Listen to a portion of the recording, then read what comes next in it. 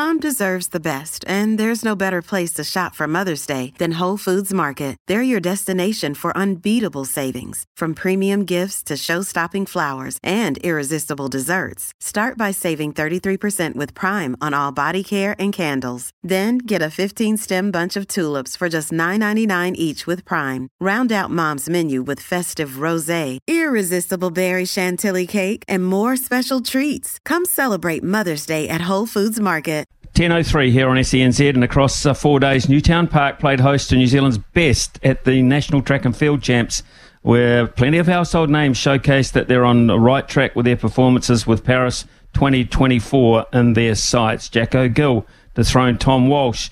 Eliza McCartney is soaring again, and Zoe Hobbs is speeding past her competition. They were just a few of the highlights. It's my pleasure to welcome back Athletics New Zealand High Performance Director Scott Newman. Good morning to you, Scott. From your perspective in your role, how do you think the championships went over the weekend? Yeah, morning, Smithy. Pretty heartening, actually. Good to see at national level athletes are able to come in and fire. Sometimes this isn't necessarily their peak time of the year. They'll be focusing on World Championships, Olympic Games, Com Games, but to be able to have a fantastic national champs like that was great. Gives it credibility, doesn't it? It gives it incentive as well. Yeah, and I think there are a few little rivalries there for us now too, which helps. As you mentioned just then, the Tom Walsh Jacko Gill rivalry. That's pretty fierce now, and Tom's a bit grumpy, but fantastic to see that Jacko's throwing really, really well, and I expect him to go further this year too. But interesting now, they've both thrown exactly the same distance this domestic season, so I suspect it might bring Tom out for one more throw this year, which would be interesting to see. Another backup team, men's 800 metres. We had Brad Mathis and James Preston, both sort of emerging world-class guys, go head-to-head, and James just had the class over the weekend as well to put Brad for that, but it'll be interesting to follow them over the rest of the season too. Has the weekend, from your point of view, helped to unearth some hidden gems that you're excited about developing further? Yeah, I guess what it showed is we've got a really good crop of, I guess we'd call them that emerging world class. We know we've got the big guys. Sam Tanner has come through and he really showed his class. The men's 1500 metres, he just did that at a canter really. Put 20 metres on the pack in the space of about 50 metres at one point to win it really comfortably. So confirmed his. But beneath, those really top guys, we've got a crop probably of about 6, 7, 8 athletes who are, you'd say, ranked probably in the 20s in the world now. And they just need to pop through next bit of level. So the challenge for us is getting them across into Europe, do a Northern Hemisphere summer, to get them access to some more world-class competition. Wasn't that long ago that Eliza McCartney was one of the darlings of New Zealand athletics? She lit up the stage, really. She was winning her first national pole vault title in 6 years after a height of 4.61. Is this just the start for you as she gets fitter? Yeah, really neat to see her back, actually, see the smile back again on her face. It had been 6 years. So she's still finding her way. She's still off a short run-up. So pole vaulters generally run off, say, either a 14 to 18 step type run-up. She's still down on 12 steps. So just got to find her way back to a longer run-up. So once she's back on that longer run-up, she'll be back at the top of the world. But yeah, fantastic to see her back. And talking of those rivalries, women's pole vault incredibly strong for us. Our Imogen Harris, who's Commonwealth bronze medalist, she could only finish third behind Olivia McTaggart and Eliza at the weekend. So we've got great depth there. We probably have 3 of them at World Championships this year. I was going to say, and a possibility of 3 at the next Olympics is on the cards as well. Yeah, it's not been often. We had 3 women hammer throwers in Commonwealth Games last year. So to have 3, you're only allowed to enter 3 at these majors. So for us to have full fields in some of these events, pretty exciting. So how does it work? I mean, is there a specific pole vault program that you've got organised there? Why has it come to the point where all of a sudden we've got them lining up? Yeah, it's time, and we do. Really, Jeremy McCall is the lead coach that we've had working now for, probably 10 years. So he set himself up at AUT Millennium on the North Shore here and had that program running, as I say, 10, 11 years now. In fact, he started it himself. He bought his own pole vault poles and got everything going. And Now we've got a good crop, probably 20 to 30 pole vaulters. We've got an assistant coach in there, James Stain, who actually won the national championship men's title. So he's in there as well coaching, and we've got one of the younger athletes coaching as well. Yeah, just a really good crop. And now got all the support team around it. I guess as a nation, we're just gaining in knowledge and wisdom around pole vault and what makes people go high and going well.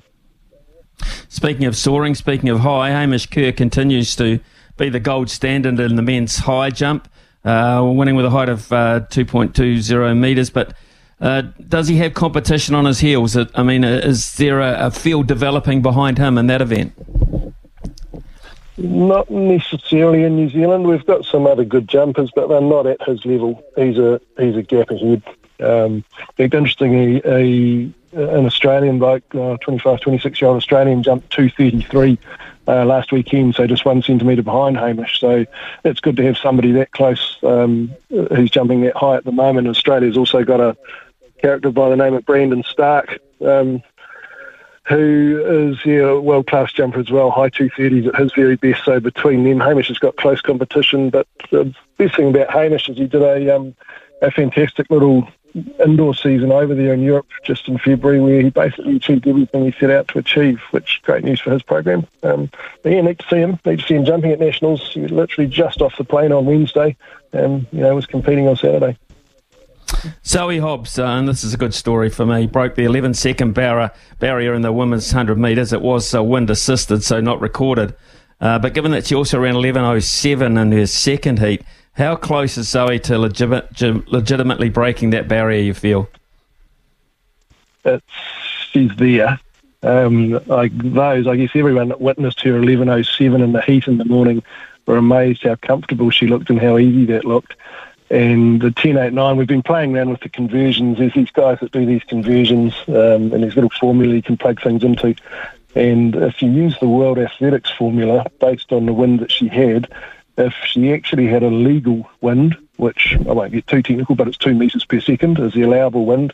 So if she had a 2 metre per second wind, but using World Athletics tables, she would have run 10.95, 10.96. So she's sub-11, so she's definitely in that shape. And she's going to run this weekend actually in Sydney against a couple of very fast Aussie girls, so that may just help her through that. Where does that put her on the world stage in terms of the World Athletics Championships and the possibility of the Olympics? Where would it rank her? Yeah, she's a dead cert for a semi-final. It obviously depends a little how some of the other women are running at the time, but she's definitely an outside chance now to make a final. If she can be running sub-11 at the championships themselves, she'll be in the final. She's that close. It's an exceptional time. Anyone running sub-11 under any conditions, you're moving. Okay, let's hop across to the men's version of the 100 metres as well. Tiaan Whelpton is really making a name for himself, picking up his maiden national senior title. What about the level of competition pushing him on both sides of the Tasman now? Yeah, we've got a few. We're actually the Australians are coming across for the Sir Graham Douglas meeting, which is next Thursday night, the 16th, out at the Trust Stadium here in West Auckland, and there's a contingent of about half a dozen Aussies coming across for that. So that'll be a good test. And again, Tiaan's heading to Aussie to run again this season, which will just give them that little bit of extra. The Aussies, they're quick. They've got some young guys who are running very fast, very low 10s. So that'll keep Tiaan moving as well. Of course, Eddie's still running this season as well, Eddie, before he heads off to Hawaii to do his American football scholarship. But Tiaan's there or thereabouts. He's showing some real consistency this season. Again, he'll just need to run just a notch quicker, and he'll be pretty competitive as well. You touched on it before, but for so long, Jack O'Gill's been the apprentice, really, behind Tom Walsh. And they're both relatively still young men as such. Jacko throwing 21.8. Tom's best was 21.25 metres. What do you think that means to Jacko mentally? Oh, massive boost for him. I think he'd been looking at this for a long time. Last year he wasn't quite there. This year to win it and to beat Tom, you could see it. I guess the grin ear to ear. So just even the confidence in that. I know he's he's definitely confident that he's going to throw well beyond 22 metres this season. And as we know, Tom's best is 22.90 when he's on fire.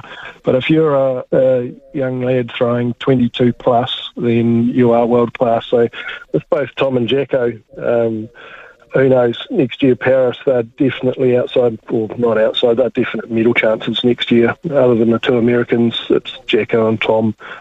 Probably you'd be putting your money on for the next medals. Right, let's look also at the women's side of the field events. We've touched on Eliza, but how about Maddie Wesh and her shot put throw, and also the form of Tori Peters in the javelin, which is outstanding? Yeah, both actually cemented their performances for the summer. So Tori's getting really consistent. She's been 59, 69 metres every time she steps out this year. And Maddie, truly world class. I think 3 throws over 19 metres in that women's shot put. Again, really consistent series. Another one just under 19 metres. So both of them, should be looking towards World Championships this year, and perhaps just a notch better than they both achieved last year, which is great to see. You mentioned James Preston and his impressive run, of course. We're talking Peter Snell times. I think Snell's national record of 1 minute 44.3 seconds has stood the test of time, set back in February 1962. So James Preston is zeroing in on that. Yeah, it's interesting. I read an article the other day actually about James. James was talking about Snell's record, and he realises now just how fast Snell was. And you sit and wake up when you see how quick some of these guys are running now. And Snell's time, of course, would still be world-class today if he was running. But Preston has a real chance. He's still learning his craft to some degree on an international level. Last year he made the decision, instead of just trying to qualify for World Championships last year, he decided to go to Europe and just try and run fast. And that's exactly what he did, and that worked really well for him. Now this year to be back in New Zealand, he's run sub 146 again. So again, right conditions, right race, who knows how quick he can run. He's definitely capable of that sub 1 minute 45, and so 144 is not far off for him. So that brings to mind another name who obviously didn't make it back from America this time round, but Geordie Beamish. Where does he sit on the world stage? Yeah, he's doing for, I guess most people missed. He ran a 3:51 indoor mile to become our third ever fastest miler. In fact, quicker than Sam Tanner. Did that just a week or so ago. So it'd be interesting to see what he focuses on. He's told us he'd like to have a crack at 3,000 metre steeplechase, which would be different for a New Zealander. But look, he's now shown himself. He's a world-class 1,500 metre run-off miler. Potentially will stay running some 5,000 metre races as well, where of course I think he was 6th in the Commonwealth Games last year. But it's really open for him now to decide what he wants to focus on and have a real crack. He's a world-class finisher. He's as good as anybody in the last 200 metres. So if he's there at 200 metres to go, you'd have your money on him. So in your role, I've got to ask you, Scott, in your role now, having seen these performances, which is the peak, of course, of our national competition here, what now for these athletes, and what now for your involvement with these athletes personally? Yeah, so we work with each team. So each athlete's got a little team around them. We basically figure out what their campaigns look like into the Northern Hemisphere this year. Most of these guys we've talked about will be at World Championships or have a real chance of getting there this year, which is in August. So we now just sit down with them and go, right, what are you looking at from here? Are you heading to Australia? Are you heading into Asia, perhaps May, June, just do some meets? Or will you wait and just head up into Europe and perhaps June, July and do some meets there? And so we just figure that out with each of them. And where we can, we'll consolidate groups of athletes in a particular place. Like we might base ourselves in Belgium. We might have some physio support there with them, and then they'll just pop from there around for different meets that they go to.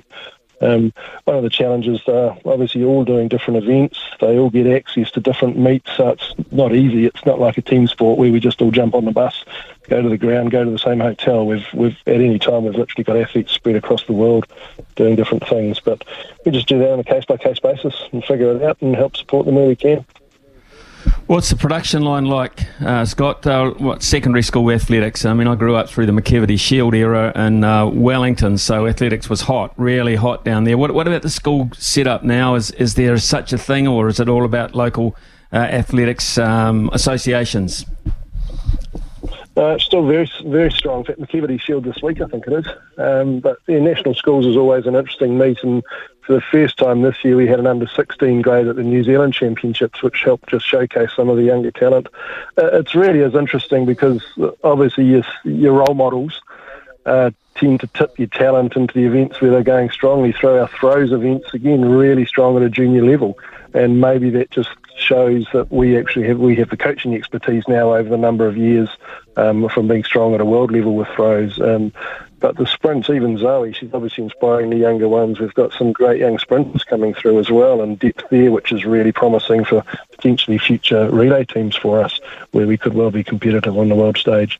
So school athletics still very strong, and National Schools Championships at the end of each year, there's always literally thousands of kids at the champs. We've had some wonderful athletes coming from Polynesian or Maori backgrounds over the years, particularly in the strength events. We've always been good there. And I just wonder how the development in some of the key areas of the Polynesian and Maori populations, the development is going. Yeah, it's certainly something we're very aware of, and Shaka Solar's got his Solar Power Academy down there in Wellington, and he's got a really good crop of athletes coming through there. We've also got a coach based in South Auckland as well, and out at Pullman Park we're generating, hopefully with the support of High Performance Sport New Zealand, a throwing academy out there with the support of Dame Valerie. But like it's an immense area of interest to us just to see what we can develop, and certainly if you go through the names on our top list now, you'll see a lot of athletes coming through from basically out of those regions, and again it's just the support and the camaraderie that can be built around those throwing groups. But pretty exciting. Pretty exciting indeed. I mean, the whole last 4 or 5 days have been exciting with those times, and I just think the participation and the names coming forward can only be big and only be bigger too going forwards. Scott, thanks very much for your update on what happened over the weekend. Nice to know that things are in very good heart. Thank you. Appreciate it.